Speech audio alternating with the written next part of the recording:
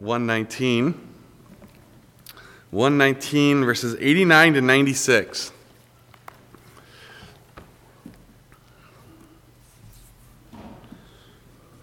And let's open with a word of prayer.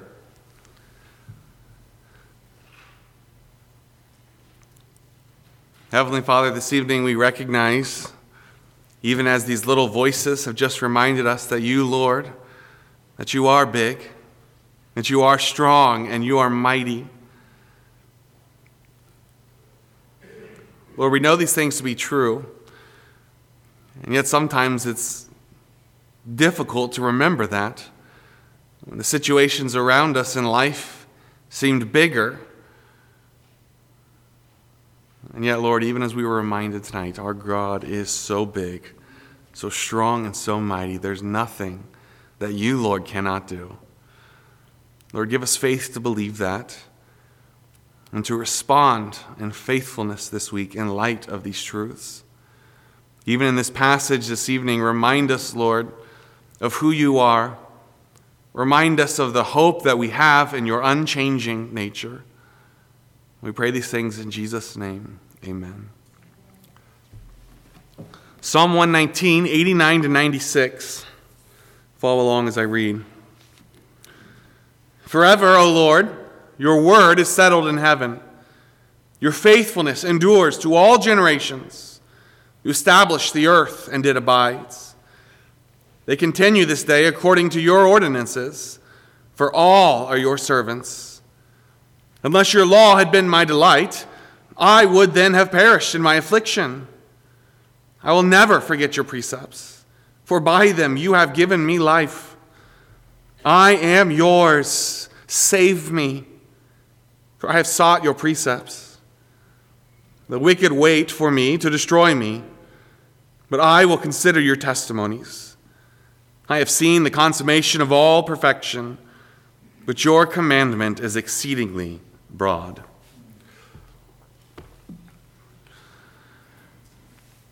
As we remember kind of the context of where we find ourselves in Psalm 119, the psalmist is constantly returning to the Word of God, this foundation on which he is built.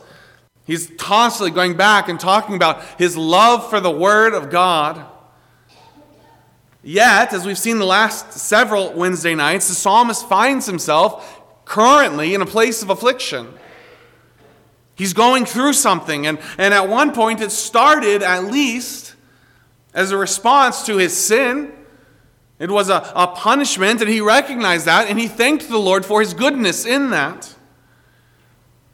And yet now it's moved beyond that. That has been dealt with, and yet this affliction remains, and the psalmist finds himself in the midst of this affliction, unsure of why the Lord has chosen to leave this, and yet still affirming his trust in the Word of God. And that's where we find ourselves as we turn to verse 89. In fact, it's a verse that you probably are very familiar with. Forever, O Lord, your word is settled in heaven. It's a verse that is often used doctrinally to prove the immutability of God and of his word. Immutability, that's a word that means unchanging, unable to change. God and his word is immutable. And yet it's interesting and I think good for us to pause here and to understand the context in which this verse that we so often use to prove a doctrine, but to find in the context in which this verse is found. You see, the psalmist is not here writing a systematic theology. He is going through something in his life, and he is clinging to this truth. It is in the context of the psalmist's affliction, the context of the constantly changing circumstances of life that is all around him, that the psalmist here finds comfort in the one thing that will never change. That is the Lord and his word. Everything else around me is changing. I am facing affliction. Things are being upheaved and turned over, and yet this one thing, forever, O Lord, your word is settled. He clings to that truth. It is settled in heaven. It can't be touched by any army on earth or any circumstances here on earth. It is settled in heaven. It is sure. It is guaranteed. In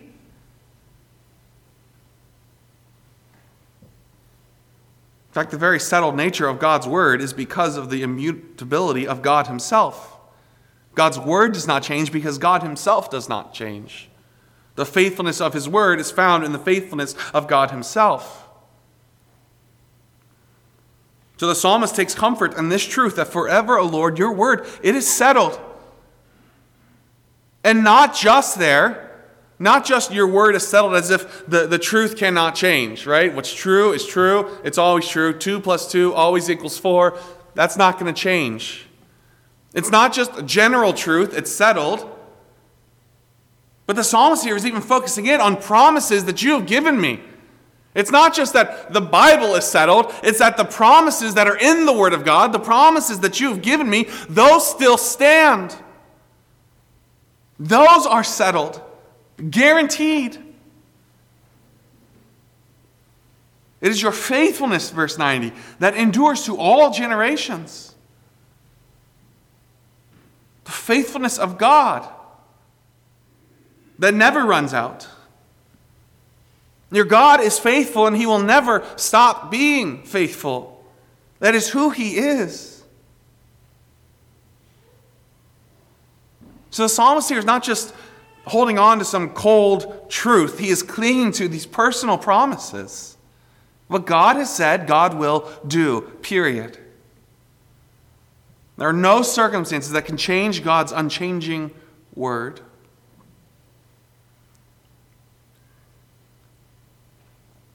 In fact, I want to pause here and get some participation. We normally don't do participation on Wednesdays.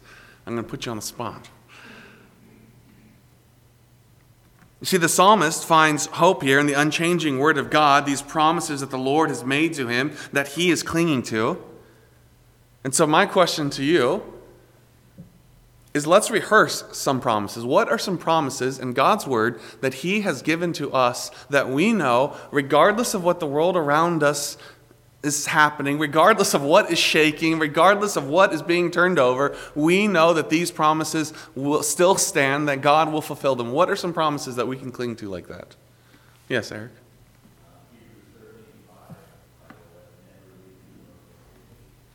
Exactly right. I'll never leave you or forsake you. We'll go here and then back there to Keith.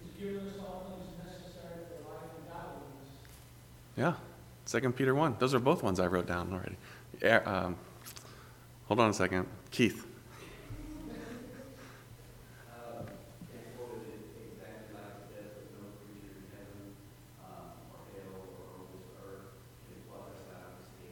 Yeah, exactly right. Nothing can separate us from the love of God.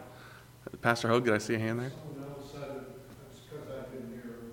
But I will never leave you nor forsake you. Yeah. Yep. Hebrews 13:5. That's exactly right. Any others? Yes, Gail? When someone passes away, we don't have that same, we have a hope that the world is not.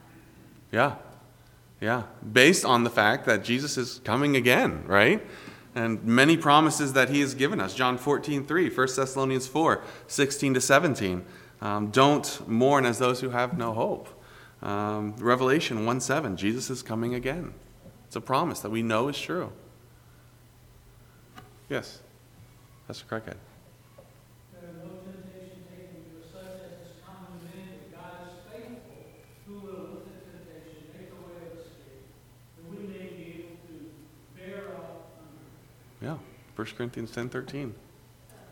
James 4, verse 1, draw nigh to God, and he will draw nigh to you. Yeah, and along that same line, resist the devil, and he will flee from you. James 4:8. Yeah. John 3:16. Yeah, John 3:16. Yeah, exactly right. The gospel, right? That is a promise that we can cling to, along with the idea that he will never, nothing can separate us from the love of God. Yes. 14:27. Peace I leave with you. My peace I give you. Not as the world gives, do I give to Yeah, peace. Another one that promises peace that I went to, Philippians 4:7, the peace of God that passes understanding. Keep your hearts in Christ Jesus. Yes.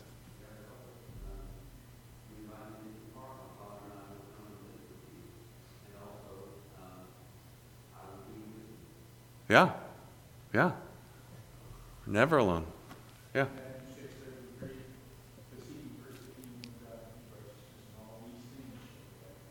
Yeah. Yep. Yeah. You could do pretty much all of Romans 8. You could just walk through Romans 8, right? No condemnation. Romans 8:18, God is making all things new, and things to come are be nothing compared. The suffering now is nothing compared to what is coming. Romans 8:28, all things for good. The end of Romans 8, the love of God that cannot be separated from the love of God. That whole chapter, probably whole lots of chapters. Yeah. John 1:9, we confess our sins. He is faithful and just to forgive us. Faithful and just to forgive us. Yes. Yeah. Lean on your, yes. Yeah. Yeah. He does not change. That's exactly right. Philippians 4:19, my God will supply all your needs. We could keep going all night, right? There's these promises, and we go to those promises and we cling to those promises and we have hope in those promises. Why? Because as the psalmist says here, forever, O Lord, your word is settled in heaven. Those promises would not be much to hold on to if we never knew if God was going to change his mind. If maybe God wasn't sovereign and maybe an army could overthrow him, well, when he's overthrown, his promises go with him. But this we know, that our God is sovereign. He is all-powerful. He is immutable, unchanging, and therefore his promises stand and always will. His word never changes. It is settled in heaven. So, like the psalmist, we find comfort and hope in these truths. Verse 90 going on, you establish the earth and it abides. Getting there again to God's power. Not just his immutability, but his power as creator and as sustainer. His providence. They continued this day according to your ordinances, for all are your servants. Ultimately, everything is under God's rule. Everything ultimately accomplishes God's purpose. Because he is all-powerful, sovereign, immutable God. In fact, verse 92, unless your law had been my delight, I would then have perished in my affliction. Because the psalmist rejoices in God's word, he's able to stand even through these afflictions. If he did not have the solid foundation of the unchanging word of God, who knows where he would be, what shaken foundation he would be founded on. But he is founded on the sure foundation of the immutable word of the immutable God. Unless your law had been my delight, I would then have perished in my affliction. Verse 93, I will never forget your precepts, for by them you have given me life. I will never forget your precepts. We are so prone to forgetfulness. I, in particular, am very prone to forgetfulness. But may we have the same resolve as the psalmist here to never forget. When God's word is properly valued, it will be properly cherished. And may we, like the psalmist, properly value and cherish the word of God. I will never forget these things. I will write them down. I will meditate on them. I will rehearse them to myself and to others over and over and over again. For by them you have given me life. In fact, that reminds me of a passage that Pastor Greg had mentioned it when we were talking about promises. 2 Peter 1, beautiful passage. Verses 3 to 4. Starting verse 2, grace and peace be multiplied to you in the knowledge of God, of Jesus our Lord, as his divine power has given to us all things that pertain to life and godliness through the knowledge of him who called us by glory and virtue, by which have been given to us exceedingly great and precious promises, that through these you may be partakers of the divine nature, having escaped the corruption that is in the world through lust. These exceedingly great and precious promises, even as the psalmist rehearses here, by them you have given me life. These promises, they're not just a good luck charm. They're everything. They are everything. So verse 94, with confidence then, based on verses 89 to 93, with confidence then, the psalmist can say, I am yours. Because God doesn't change, his word doesn't change, his promises don't change. This I am confident of, that I am yours. So Lord, save me. It harkens back even to verse 86, the end of verse 86, where the psalmist says, all your commandments are faithful. They persecute me wrongfully. And he ends this psalm with a cry, help me. He's running to the Lord. He's going to the right place for help. And once again here in verse 94, after soothing his soul with these unchanging truths, he cries out once again, I am yours, save me. His affliction still has not passed. And yet here he recognizes that neither has his hope passed. It is not gone. I am still the Lord's. He is still God. He is still faithful. His word is still settled in heaven. So I will cling to these truths. I have sought your precepts. The wicked wait for me to destroy me. The idea there is they lie in wait. They are ready. But I will consider your testimonies. The psalmist will not be intimidated. He will not be intimidated, but he will hold fast to his immutable God and to his word that cannot change, that is settled in heaven. Regardless of his enemies, regardless of their plans, regardless of what they do to him. I will hold fast. I will trust in the Lord to save me.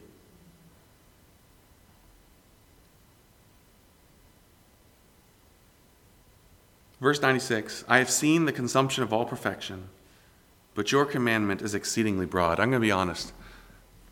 That doesn't make a lot of sense to me, so I'm going to let Ron come up here and explain it to us. No, I've been thinking on this verse all day. I'm actually going to read just a section from a commentary where a commentator explains it in plain English. Even the best human efforts reach their limits. By contrast, the Lord's command has no limit, so it transcends all that humans can accomplish or even attempt. The implication is that to live for anything other than what the Lord commands is to invite disappointment and defeat. I have seen all these around me, their pursuit of perfection, it all falls short. It all comes to an end because we live in a broken world. But there's one thing that lasts. There is one thing that never changes, and that is the Word of God. The unchanging Word of our unchanging God. So, application, bringing this all to a close. Psalm 119, 89 to 96. In a constantly changing world, cling to your faithful God and his unchanging Word. In the constantly changing word, like the psalmist, find your hope in the unchanging word of your unchanging God. Forever, O Lord, your word is settled in heaven. Find hope in that. Cling to that truth. Even this week, whatever comes up, or in the next year, right? We're still at the beginning of the year. We don't know what lies ahead, good or bad. But this we know, that the Lord's word is settled in heaven. That his purposes will be accomplished, that everything ultimately in the end will accomplish his purpose for his glory and for our good. So find comfort in Psalm 119, 89. If you mark in your Bible, I'd encourage you to highlight this or write it down somewhere and return to it often. What a comforting truth. Forever, O Lord, your word is settled in heaven. With that, we're going to take some prayer requests.